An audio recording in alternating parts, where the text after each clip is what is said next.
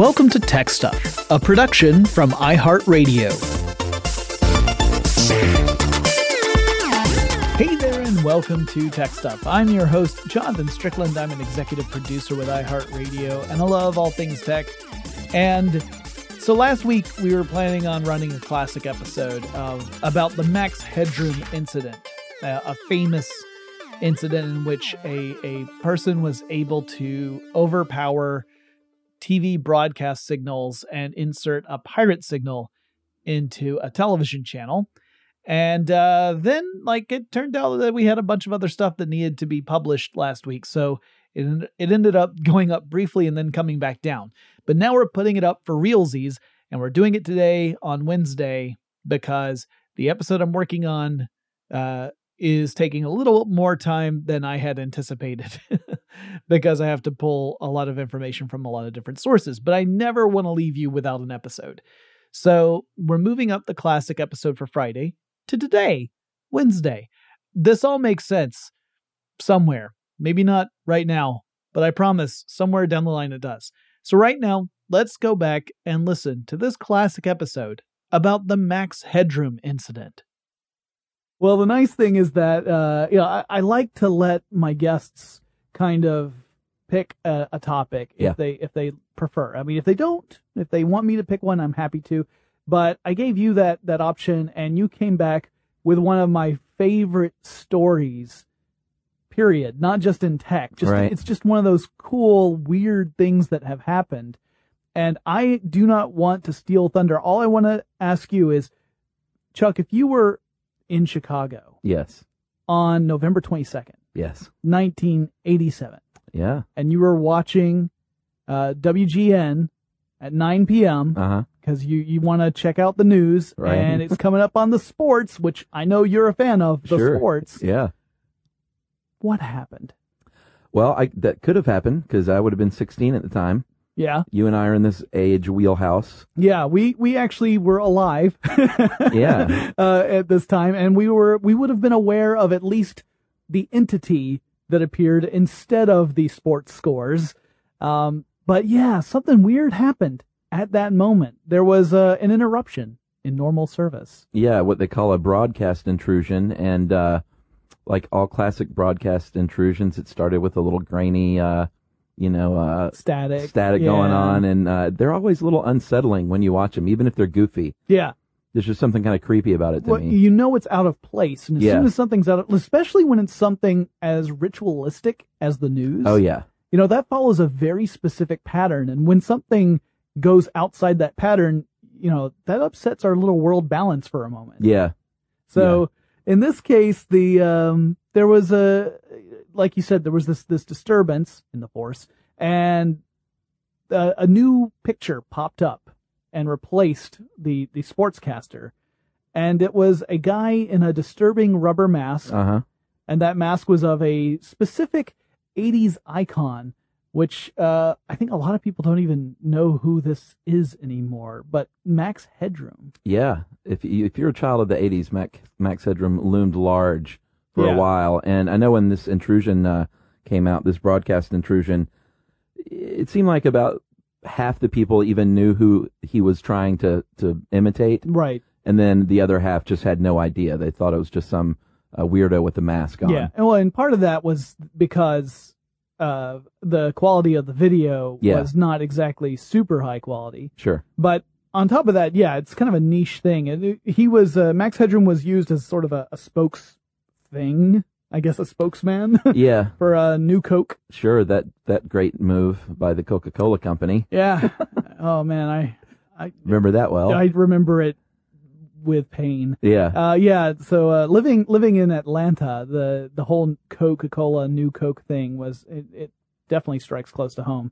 So yeah, he was a spokesman for that, as well as a kind of a fantasy character who appeared on lots of other stuff. But generally speaking, if you don't know who Max Headroom is, first just go ahead and do an image search because it'll pop right up. Yeah. But it's a character that was supposed to look like a digital character, right? It was supposed to look like a computer-generated image. And it was kind of a guy with a long face and weird kind of ridged hair. He had always had a dynamic CGI background behind him that looked like kind of just like neon stripes that were constantly twisting and turning in different ways. And he would stutter. He had that digital stutter occasionally. And would be very kind of snarky and sarcastic. And ultimately got a television series as well as, couple different television series, one of which was like a talk show and one of which was more of an actual fictional story, with an arc. Yeah, that one was pretty good, actually. The original British show, even though it was a lot of American actors, was pretty cool and definitely ahead of its time.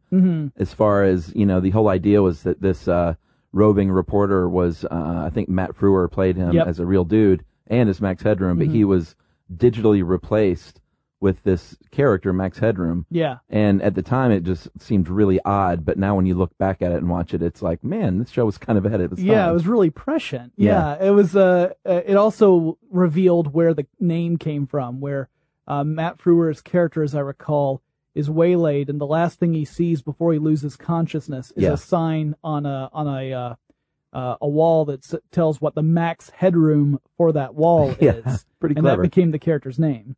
So the person who appeared on this video was wearing a Max Headroom mask and had this corrugated metal background. Yeah, sort of emulated the digital look. Yeah. Wore the suit that Max Headroom wore, like just a dark suit and tie. And this thing was the metal background. It looked like a garage door. Yeah. It was just sort of spinning in the background. Yeah, it was on some sort of gimbal or something. That's what I figured. Yeah, because you can tell it's swinging back and forth so predictably it can't be held by somebody. It had to be on some sort of pivot or something. Yeah. And but it's moving backward and forward, so it mimics that digital line twisting in the background. And except for one part, there's a part where there's a clear cut in the video. Yeah. The video itself is about, or at least what we've seen, is about 1 minute and 22 seconds long. Yeah, well, actually, I don't think we differentiated. There were two videos, two intrusions. The first one was short and had no audio and was on WGN. Right. And then about 2 hours later, they hijacked the PBS affiliate. Right. And that's where the classic nearly minute and a half with audio, really strange audio comes through. That's right, because that first one, like you said, I'm glad you pointed that out.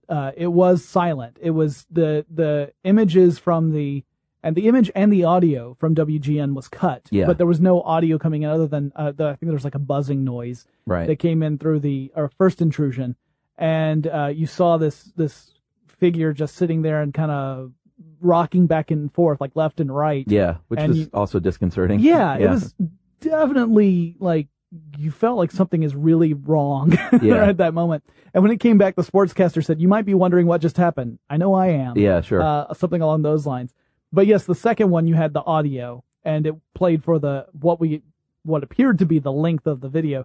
The first section had the guy just saying odd things, and they were all very Chicago specific things. Well, and sort of slamming WGN, because he'd slammed the Chuck Swirsky, as a frickin' liberal, who was one of the reporters or anchormen, I think. Yeah, he was a sportscaster for WGN, and he also talked about the greatest world newspaper nerds, something like that. But WGN stands for World's Greatest Newspaper. That's I never knew that. Yeah, so. It turned out that little, the great world newspaper nerds or whatever, however he worded it, that was a reference back to WGN. So it was very clearly intended for WGN. Yeah. And the first attack wasn't as effective as they had hoped because, like I said, there was no audio, and also the folks at WGN, once they figured out something was going on, they very quickly changed the frequency on the transmitter. So they said, we'll just hit PBS, I guess. Which is interesting. We'll talk more about how that kind of helps us know a little more about the attackers. Yeah. Because here's the other thing. To this day, the public has no idea who did this. Yeah, I think that's why this story has lingered and it's so cool, is because anytime you have an unsolved mystery, even if it's just sort of an odd broadcast intrusion like this, people are going to be obsessed with it. Like, a lot of the information, from that I did, research on came from a motherboard kind of the mother of all articles. This guy did some great research. Yeah, Chris Niddle, who wrote this. Yeah, the article, if you want to look for it, is The Mystery of the Creepiest Television Hack. And I agree, this article is fantastic. It really lays out not just the incident, but also other things that had happened beforehand that kind of laid the groundwork for this, as well as just a discussion, although a brief one, about the hacker culture that existed at that time and how that kind of lends itself to people who maybe are cleverer than is good for them. Right. Or could be. Very nice way to say it. Yeah, because as it turns out, the FCC here in the United States does not take kindly to folks intruding upon established airwaves. No. It's a big no-no. Especially with bare butts, which I think you said once the camera cuts, we didn't continue there. That's when it got really weird. Yeah. Because there's a camera cut, and then you see the mask is off, but the guy has his head out of frame and is just sort of holding the mask. Yeah. His pants are down, showing his bare fanny. Yeah. And then there's from profile. Yeah, from profile. And then a lady on the right, and looks like some sort of Old West, like Annie Oakley type garb. Yeah. Spanks him with a fly swatter on his butt. Although Spanx is really being generous. Sure. She's very slowly and lightly tapping him on the bottom with the fly swatter. So to the point where you're thinking, like, I guess that's supposed to represent spanking. Doesn't look like any spanking I ever received as a kid, but I gotcha. Anyway, that's pretty much where the video cut off, and then it went right back into Doctor Who. And which is really funny to see the transition. Yeah. He died of an electric shock. Yeah, you've got to watch the whole incident on YouTube if you haven't already. And in case you're curious, that episode, we're talking classic Doctor Who, obviously, back in 1987. This is not the reboot. It was The Horror of Fang Rock. So if that's your favorite episode, I'm sorry that was interrupted back in 1987. So, and like we said, the audio really showed that the public television station wasn't the intended target. Yeah. It was a target of opportunity after the first attempt failed. Exactly. And we'll talk more about the technology behind that and why they had to switch from one to the other. It turns out it was largely a practical issue, at least as far as I can determine. And there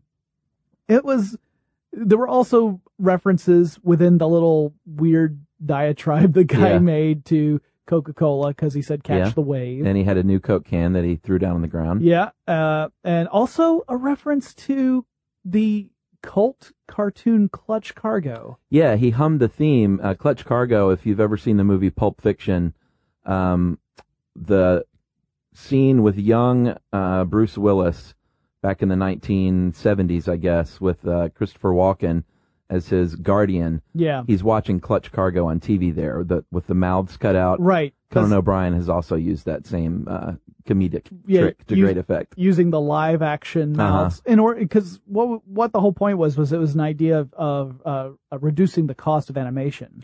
Big time. Because there was no animation. You had just a picture. Yeah, still picture, and then you would superimpose live actors' mouths on top of it. Yeah. And if that sounds creepy and disturbing to you, you're on the right track. It was not the only cartoon to do this. There were a few others. Thank you, Cambria Productions, for... Is that who that was? Yep. Nice. And, so he hummed like the whole Clutch Cargo theme and made references to actual episodes of Clutch Cargo. Yeah.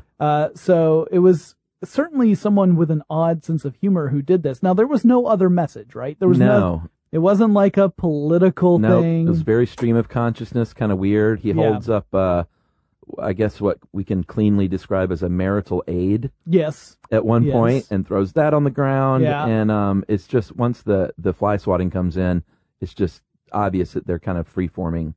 Right. Although it was not live, which is important to know. This is a videotape that they made. Yeah. And it was, because, in order to do a live intrusion would require essentially a studio. Right. And you'd have to have some sort of link to a transmitter that also had line of sight to the same antenna as whatever target you were aiming at.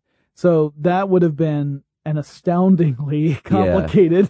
Yeah. This is definitely a little easier to pull off. So, now that we know that they've never been found, they're likely never to be found. It's always possible that someone could come forward and say, all right, well, here's how it actually happened. I'm the guy who did this, and I can prove it. I'm surprised it hasn't happened by now because the statute of limitations is up. It's way up, so you can't get in trouble, and it's I think they would, unless they just think it's better left as a mystery, they would live in, like, especially nowadays with the internet like it is, it would blow up.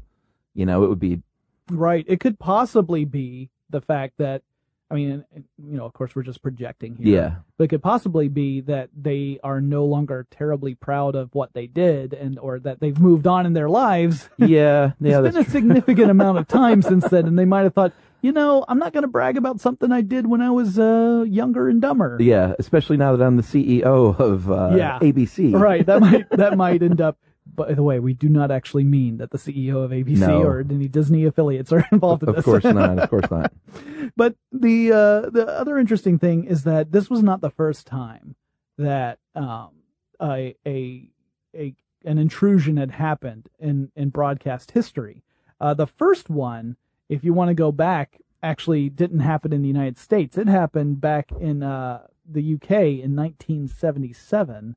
And that was when a hoaxer interrupted a Southern television broadcast by inserting audio. It didn't change the video. So this was kind of the opposite of what had happened the first time with the Max Headroom incident. Yeah.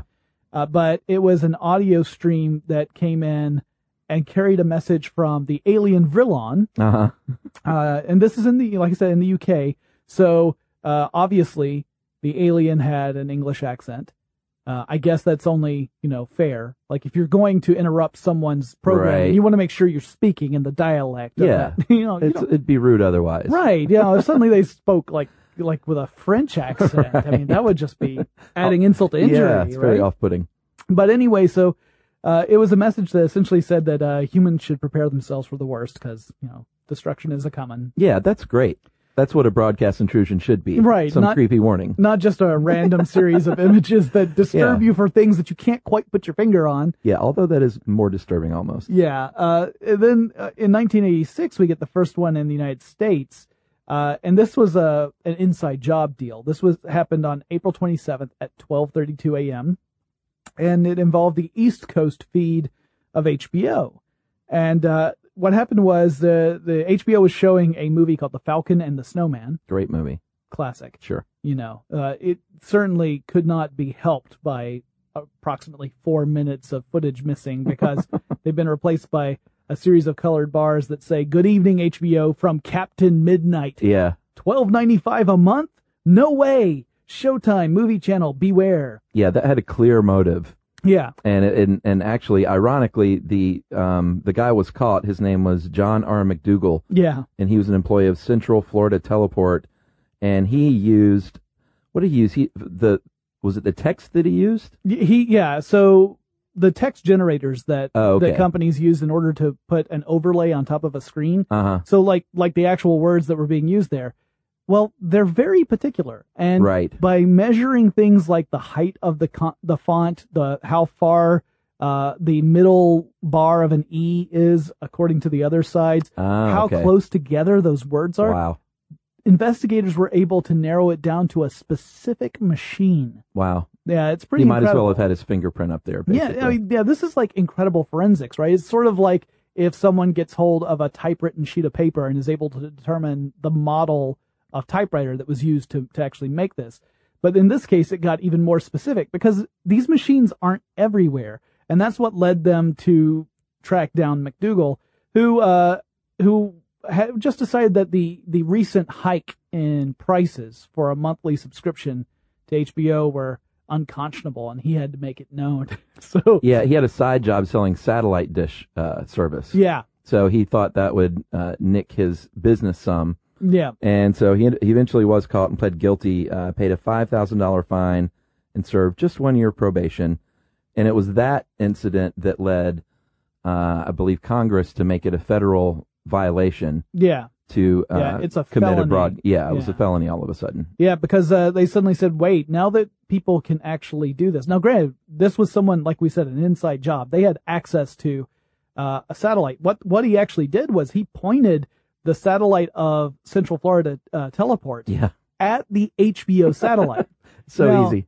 Chuck, you and I we wouldn't even know where the heck that satellite is. Yeah. So even if we had the equipment and everything else, we'd just be, well, the sky is a lot bigger than I had taken into account. And, of course, we'd have to be someplace where we could actually get a good clear view of the sky, because if there are a building in the way or something. But, so he was a good example of that. And then September 1987, so this is just before the incident with the Max Headroom incident. Yeah. Thomas Haney hijacked a signal on the Playboy channel. I think I remember hearing about this one. Yeah, it was one where it was sending in religious messages, essentially saying repent and you are discard your wicked ways, that kind of thing. Right, and it's no surprise because he actually worked for the Christian Broadcast Network. Yeah, so again, he had an inside job. Yeah, he had access to the equipment necessary and the knowledge necessary to be able to do this. It's not something that the average person would be able to do. And again, it was the character generator, the font generator, that kind of led the way. It was the main piece of evidence that was leveled against him. I remember that Pat Robertson was very upset. Oh, was he? When the verdict was handed down, he said that there wasn't enough evidence to say that Haney was in fact the person who did this. Well, he was convicted, but I think just got probation. And the first guy, McDougal, it's interesting. What he got convicted for was operating without a license. Yeah. Even though he had a license. Yeah. So that was a bit of a hinky ruling. I think they just had to convict him of something because I don't know if the law was in place at that point. Yeah. Yeah. I mean, it's kind of like that deal where you realize this is someone that we need to punish, but we don't have a law that covers the crime. Right. And we haven't defined it as a crime, but we know that this is something people really shouldn't be able to do. So we have to somehow justify it. And as it turns out, the every nation, in some way or another, ends up regulating the electromagnetic spectrum, but it changes from one place to the other. Sure, there's only so much room, right? Yeah, exactly. So electromagnetic spectrum goes all the way from radio waves, a radio wave can be kilometers long. Oh, wow. Right? And then you go all the way to the other side to like gamma rays, where you're talking about on the nanoscale. And everything in between, that's the electromagnetic spectrum. Visible light is part of that. Visible light is on the short side, but radio waves and microwaves are on the longer side. Yeah. And not all those radio waves, we can't just all use the same ones, because then we would have interference, right? If the television and your phone use the same frequencies, then you would have interference between the two, and that would be terrible. Nothing would be usable. Yeah, don't they call it a crunch if there's too much activity on one frequency? Yeah, that's if you've got everyone just using, what they're supposed to. Let's say everyone in the cellular network they're all on their phones. That we've seen this happen in real life events, sure. like post 9/11. Yeah, no one can get New through. York couldn't. Yeah, or even just going to a big event like CES or any large event like that, you suddenly can't get access to anything. That's where you've got more demand for data transmission than there is capacity. Yeah, I've tried to get a signal at Comic-Con before, and it's not easy. No. Same thing's true at Dragon Con, and that's a third the size of Comic-Con. Yeah. But it's also true that there are wavelengths within the electromagnetic spectrum that are really good for carrying data and some that aren't. So the government has divided up the electromagnetic spectrum and saying these are the sections that can be used for specific purposes. So a large part of it is set aside for government and military use. Sure. A large part of it is set aside for radio, so AM and FM. And then you also have television broadcasts that are partitioned off. As well, cellular data, Wi-Fi, all of these things have their specific place that is mandated by the government. Yeah. We'll be back with more about the Max Headroom incident in just a moment.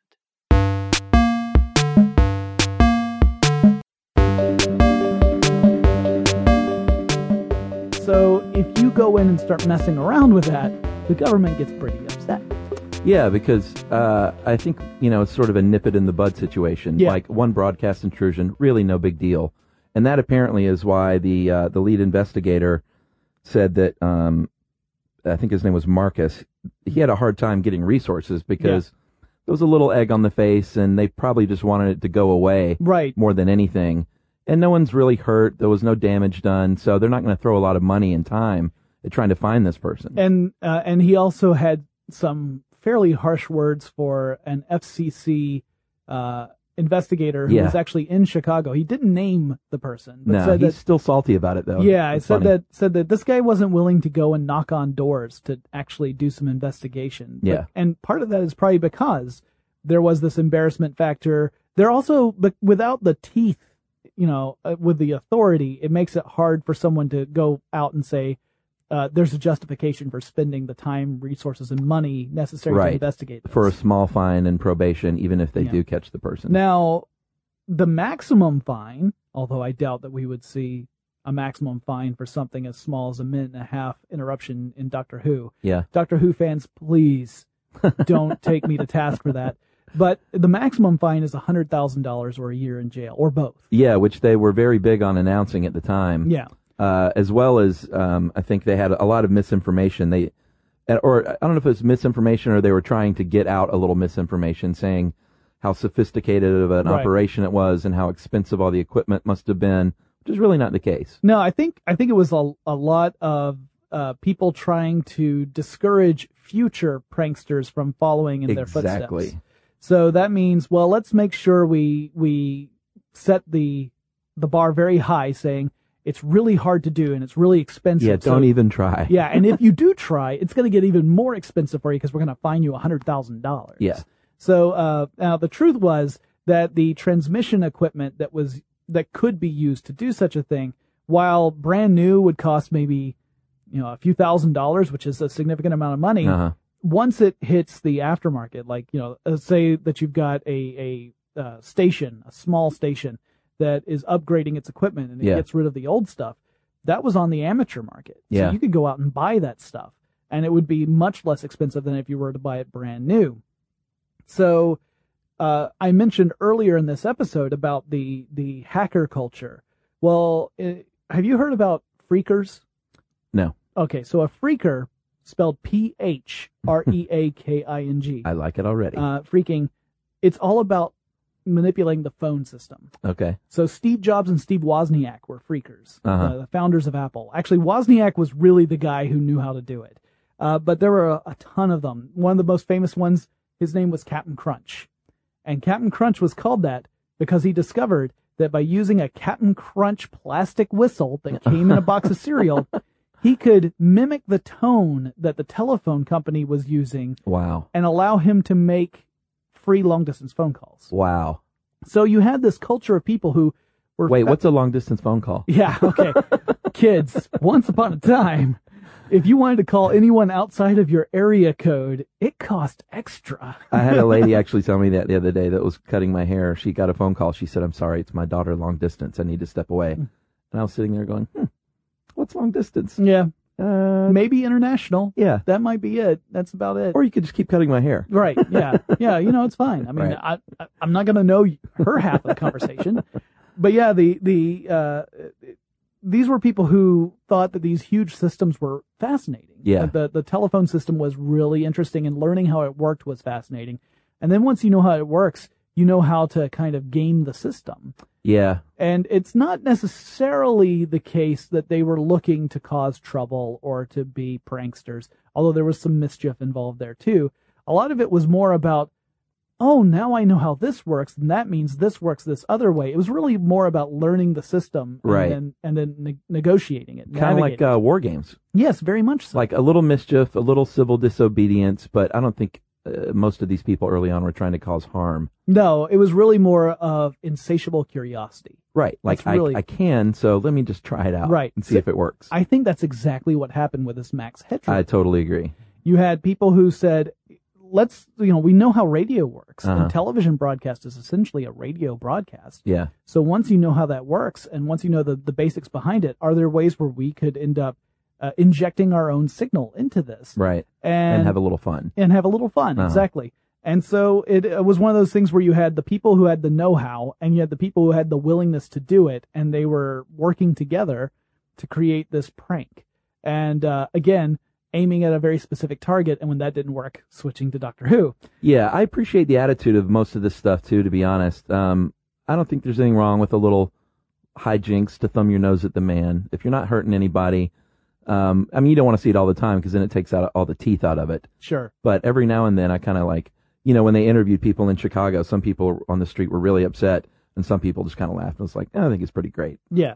Yeah, because again, like we were saying, there wasn't any lasting harm here, right? No, of course not. The actual intrusion didn't cause any damage. It wasn't something that was going to wreck physical equipment. No, you lost 80 seconds of Doctor Who. Yeah.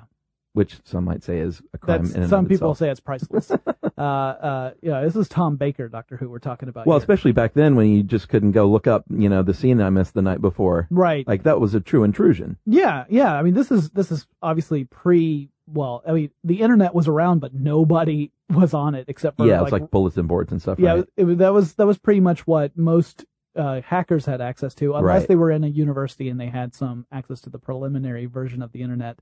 But there was no World Wide Web. There was no web. There wouldn't be a World Wide Web for another 5 years. Wow, that's crazy. So there was no way of being able to go on and check something you missed. Nor was there a way for you to really easily communicate with folks all over the world. Now they could do it with local bulletin board systems, and in fact, that's we suspect. Yeah. Or at least there's a lot of suspicion that in fact one of the local Chicago BBSs had people in a forum who were at least tangentially involved in this, if not directly responsible. Right. But to really understand what was going on, it helps to understand how a television broadcast actually works. So here we go. We're going to go back to the analog days of TV broadcast technology. All right. So now, Chuck, you've been in a television studio too. I know, right? Yeah. Yeah. You and Josh, I'm sure, have done some of this. I've done some of this. When you see how a TV studio works, it's actually very eye-opening. I mean, to me, it completely pulled away a lot of misconceptions that I had had. For example, you think of like cameramen, but in large part, camera operation is done remotely, not behind a camera. Right. These cameras that you see in the studio are enormous and they're heavy. And this is also the reason why I'm explaining this is also to illustrate why doing this live would have been impractical. Yeah. These television cameras are the reason why they're so big and heavy is in part so that they're incredibly smooth and steady and they aren't going to jitter. If you could drop something right next to one, it's not going to move at all. Yeah, it's the same reason a camera dolly weighs 1,000 pounds.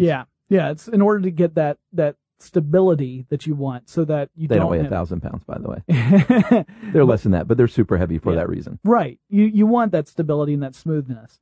And also, television camera doesn't pick up sound. It doesn't have a microphone on it. Right. It's all about just capturing the image. Yeah, the mic, the sound is captured separately and mixed together later. We'll explain the magic. Yeah. So the photons, that's the particles of light that are coming from a scene and are being captured by a camera. The light passes through a lens, which goes through a prism. Yeah. The purpose of a prism is to break up light into its component parts.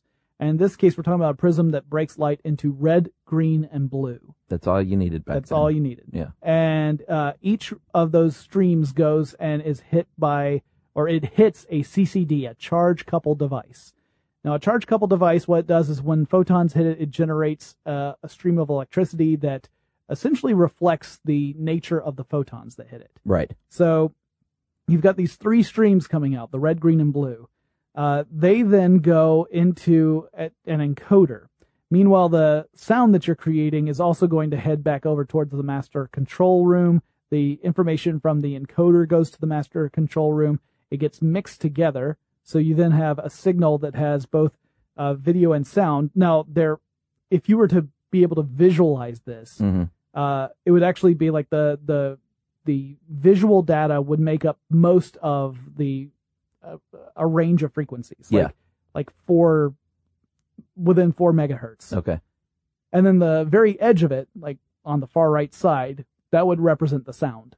So it's just a little sliver that's the sound. Yeah, and you're either preparing to broadcast this out to the masses live, or you're just putting it to tape. Yeah. To do so later. Yeah, these days we'd put it on a server. Or both, I guess. Yeah, or both. Yeah, exactly. Yeah. If you wanted to keep it forever. Now, you may have heard that there were times where people were broadcasting stuff and never recording it. So there are things that have been created for television that we will never see again. Right. It's kind of like, in some ways, going to see a live stage show. If you were there, you saw it, and if you weren't, that's it.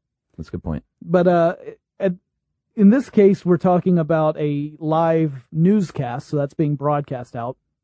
From that point, when it's all been encoded, and you've got this video signal that has all the information, it's got the red, the green, the blue, and the audio. Yeah. All four things that you need. Yeah. It's time to transmit that out. And it goes from the studio to a transmitter that's called a studio transmitter link. Now, most studios don't have an enormous antenna that's at a really high elevation that can broadcast to the general area. That's right. Cities share them. Yeah. And we're talking about an era of over-the-air television, right? You're using your antenna to pick up wavelengths. So what they would do is they would use the studio transmitter link to beam this information to a nearby antenna on a very tall building. Yeah, usually the tallest buildings in your city will have these. And Chicago has a lot of tall buildings. Yes, and they use them for that purpose. So, exactly. So if you stream that out to the antenna then ends up broadcasting an electromagnetic signal, and that ends up being picked up by the antenna of your television, which the electromagnetic signal, when it hits the antenna, it generates an electrical current. A tuner in your television is able to focus in on a specific channel and thus kind of filter the signal from the noise. Yeah. And then it ends up pulling out that video stream, creating the red, green, blue, and the audio, and you get your TV that you get to watch. It's beautiful. It's in its gorgeous. simplicity. It really is. Or was, I guess. I joked with you earlier that we should just give them the explanation from Willy Wonka, which is slightly more simplistic, but easier to explain.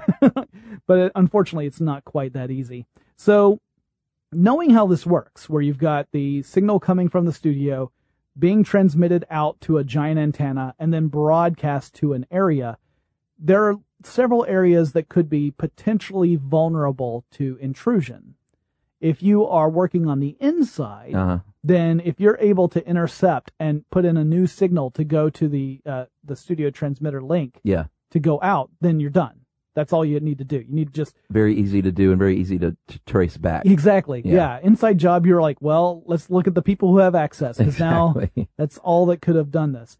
But as it turns out, with a over-the-air analog transmission, there was an easier way of doing this where you didn't have to break into the studio to do it. No, it was pretty great, actually. Yeah. So all you have to do...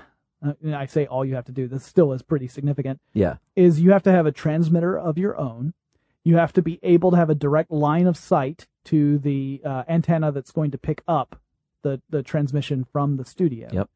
And you have to transmit on the frequency that the studio uses at a higher intensity than what the studio's doing. And then the antenna, which is stupid. Yeah. It can't differentiate. All it knows is... That's a bad signal. I don't want to broadcast that. They don't know that. If it's the right frequency, it's going to broadcast it.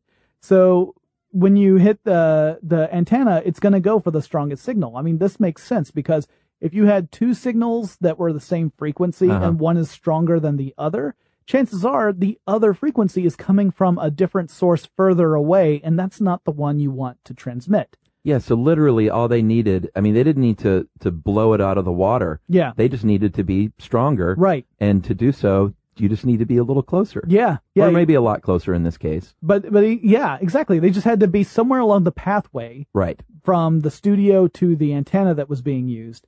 They just had to transmit on the right frequency, that was information they could get. They could get the information on what frequency to use. So you've got your transmitter, you've got your media, which in this case was a tape that they had shot earlier. Yeah. That wasn't live. You're probably on a building. And they got to be somewhere pretty high up. So yeah, likely on top of a building or at least on like a balcony or fire escape or something where they can have a line of sight. They've got their transmitter and geared up to the right amount of power. They shoot it off and everything else is taken care of for them. They don't have to do anything else. In this case, the John Hancock building and the Sears Tower were the two towers that had these two receivers. And there have been a lot of theories over the years. Most people believe they were probably high up, but I have seen one theory that they were mobile in a van. Oh, wow. And not necessarily high up, but just super, super close. That would also require them to have some way of maintaining that line of sight and that steady transmission, because if you don't have your electromagnetic waves directed right at the receiver, then it's not going to be a strong enough signal. Yeah, I don't buy the van theory. It'd be really, really challenging. Plus powering everything, that'd be a pretty more sophisticated operation. Does make me suddenly think that the Scooby Gang was responsible for it. Because you've got the big rubber mask, like Old Man Withers. Right. We have a bit more to say about the Max Headroom incident, but before we get to that, let's take this quick break.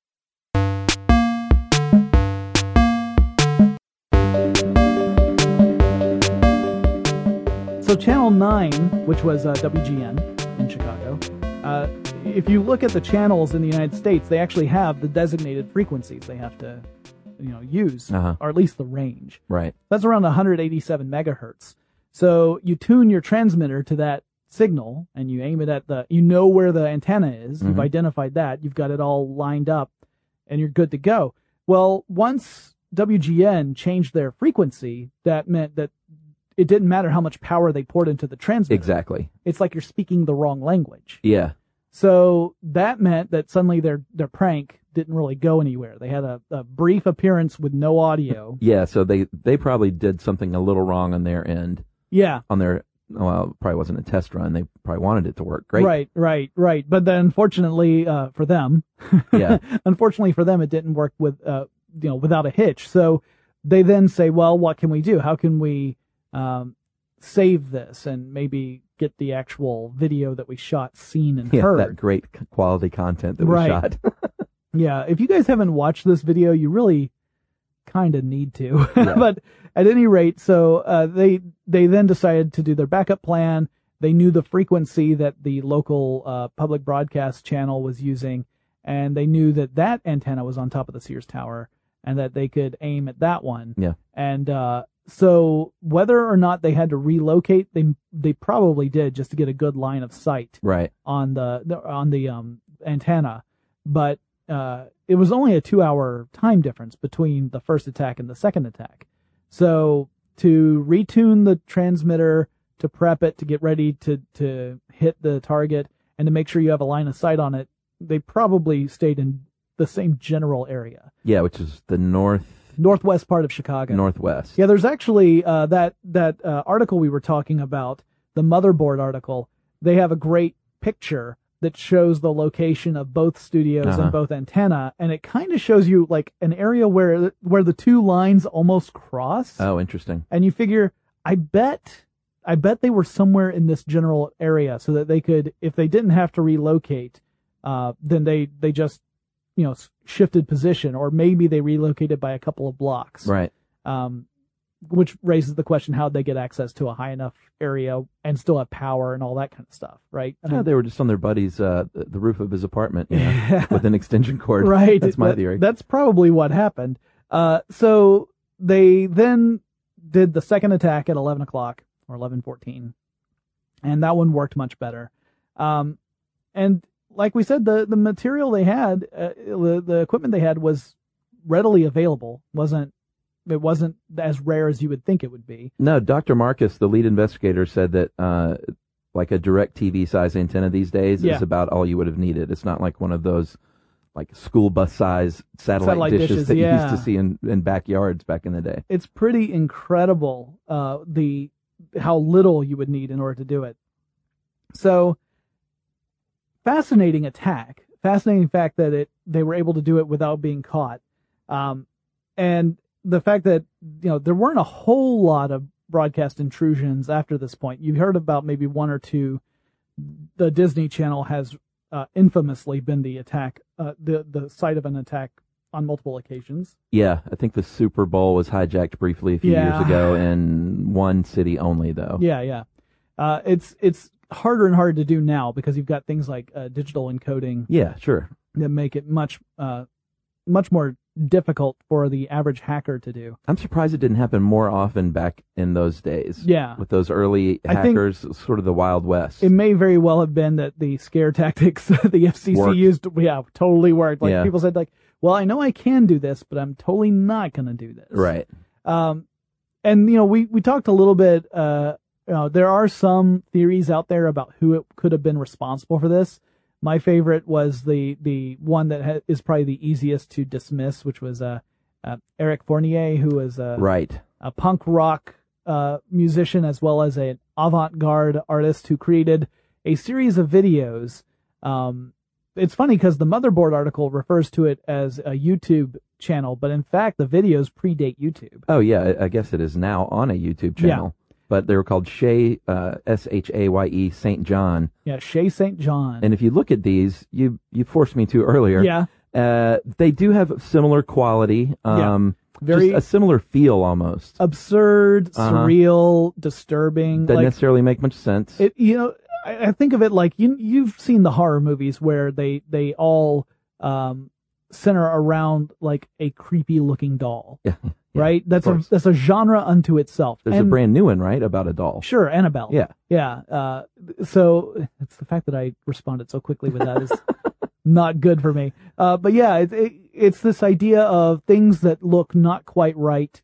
And the Shay St. John videos are all about that. And they involve the looping of certain phrases over and over again. Experiments in lighting, experiments in camera angles, as well as digital effects, or maybe not even digital effects, but special effects. The earlier ones are actually more trippy than the ones that are on the YouTube channel itself.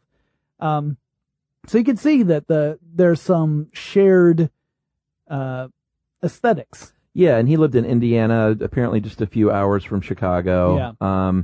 He passed away in 2010, so we'll never know. I read one article that said that he admitted to his friends that it was him, but I couldn't find anything else to substantiate that. And the Motherboard article goes so far as to suggest that it's not him. It's not him because his friends all said at that time in 1987, he had no knowledge of video editing. Yeah. All the video stuff he did was later on. It was in the late 90s, early 2000s. So it would make sense that while it's the same sort of kind of humor, it's not the same person. Yeah, his old bandmate even said, Eric didn't do this, but he would have loved it. Yeah. He would have thought it was really funny. Yeah, yeah. And there's another theory that I first saw on Reddit. In fact, that's how I saw the link to Motherboard. And you sent me the link, and I saw it on Reddit as well. Yeah, this one holds some water to me, unless this guy, Bowie J., is that Pogue? P-O-A-G? Pogue or Poag, one of the two. Let's say Poag. Unless he is just making all this stuff up. Right. Otherwise, this sounds like a pretty decent lead. Yeah, I've heard some people suggest that perhaps the guy himself is the one who did it, and he's invented these personas to be the way of him explaining how it was done without actually admitting that he did it. Yeah, yeah. But he maintains his innocence. He says, no, I really, all of the evidence I have is purely circumstantial. I was 13 when this happened, which to me suggests that it's not him. Right. It does not seem like a 13-year-old. No, there's no way. The voice in the video is distorted, but it definitely seems like it's someone who's older than that. Yeah. But he talks about two brothers.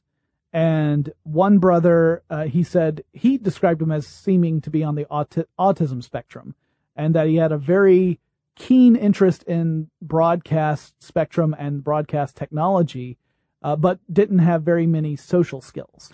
Yeah, he was the Poag. Yeah. He was very big as a 13-year-old in that hacker scene, but it sounded like really like one of the young ones trying to ingratiate himself into the group. These were a little older guys who were more experienced. He calls them J and K, which are not their names. Right. To provide their, to guard their anonymity. And he said that Jay, who was supposedly the autistic one, was, he's the one who says that was the guy in the mask. Yeah. They had the same build. He references his brother in the video. Yeah. Yeah, he says that because he shows a glove and he says, this one is dirty. My brother is wearing the other one. Yeah, he apparently he says, this is from his Reddit, he said he liked to tell dirty jokes. The dirty jokes were funny, at least to me as a 13-year-old. And a woman dressed up as Annie Oakley swatting someone's bare butt with a fly swatter is a perfect reflection of his sense of humor. It was usually childish and sexually deviant. Yeah. And he talked about how he had kind of a verbal tick that instead of saying or when he was trying to think of something, he'd say oh. Yeah. And that if you listen to the video, there's an O in there, right? There's a lot of him kind of making noises between when he's saying things. Yeah. So it does kind of come across as someone who's trying to think of the next thing to say. Like it certainly does not feel that the Max Headroom incident was terribly scripted. Like it does. No. I think it was a lot off the cuff. Unless it was the script of a madman. Yeah. Yeah. So the other brother, Kay, was Jay's caretaker. And also was possibly the theory seems to be that Kay was the one working the camera. Right. That Jay was the one on camera. And that Kay's girlfriend was the one with the fly swatter. Okay. And again, all of this ends up being circumstantial evidence. He said that as Pogue said, as a 13-year-old, he went to this apartment that was just filled with equipment. Yeah. He says that there was nothing, no normal decorations except like a rainbow kite or something in there. Everything else was electronic equipment. And that the people there were talking about something, but not explicitly talking about it, just saying that something big was going to happen. Right. And that he should definitely make sure to be watching Channel 9 at 9 p.m., like WGN at 9 p.m., so that he could see the big thing that was going to happen. And that he claims he didn't even put two and two together. Yeah, like he saw the incident go down and knew that something big was going to happen, which does seem a little hinky to me, but he says years later is when it all kind of connected for me. Yeah. Seems a little weird. That does seem a little weird to me, too. But he said he does go on to defend himself a bit and say, that there were, I heard a dozen things from them a day that were just sort of weird and out there, and it wouldn't register as anything big to me. Right. If they said, we're going to do something big, watch the TV tonight. So, in other words, they were a bunch of big talkers, but not a lot Maybe had so. happened. Yeah. And he was a kid. He was trying to fit in. It sounded like he was kind of nervous hanging around this crowd. Eager to please. Yeah, exactly. Yeah. Well, at any rate, he's the one who on Reddit just laid out the situation and explained what he thought had happened based upon circumstantial evidence. Again, he never witnessed any of this himself, according to his account. And it kind of blew up on Reddit, didn't it? It did. And he gave specific updates. And in fact, he was interviewed heavily for the Motherboard article.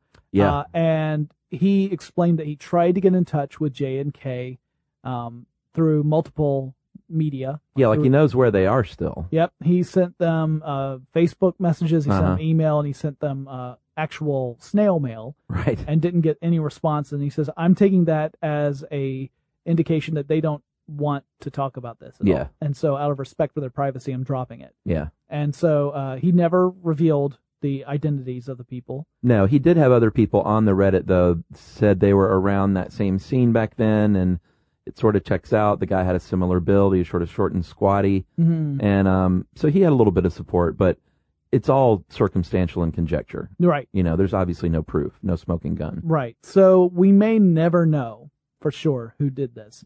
Someone will have to come forward. That's the only way, I think. Yeah, but it's one of those mysteries that is really interesting to read about, and the fact that it's still, you can watch the video. You can actually see what happened. It's kind of cool because a lot of these weird moments, you just have second or third hand accounts, and you can't really experience it for yourself. You have to think, what would it have been like? But now you can actually see. Yeah, it's a pretty neat little time capsule experience, especially if you grew up in the 80s. Right. And if you don't know who Max Headroom is, then maybe you should do some research on that first, and then watch the video to understand how weird this was. That BB show, I'm telling you, is pretty good. People should watch that. Yeah, totally. Well, Chuck, I have to thank you for coming on the show and for suggesting this. This was a ton of fun to research and talk about. I love on Stuff You Should Know doing our more history-centric ones. And this is totally a history podcast when you think about it. Yeah. Or a history episode. Yeah, absolutely. I hope you enjoyed that classic episode of Tech Stuff. Published several years ago now. I should probably do another episode about incidents in which people were able to overpower television or radio signals and create pirate stations and that sort of stuff. I think that would be a fun episode to do. So I'm thinking about doing that in the near future. If you have suggestions for topics I should cover in future episodes of Tech Stuff, let me know on Twitter. The handle we use there is TechStuffHSW, and I'll talk to you again really soon.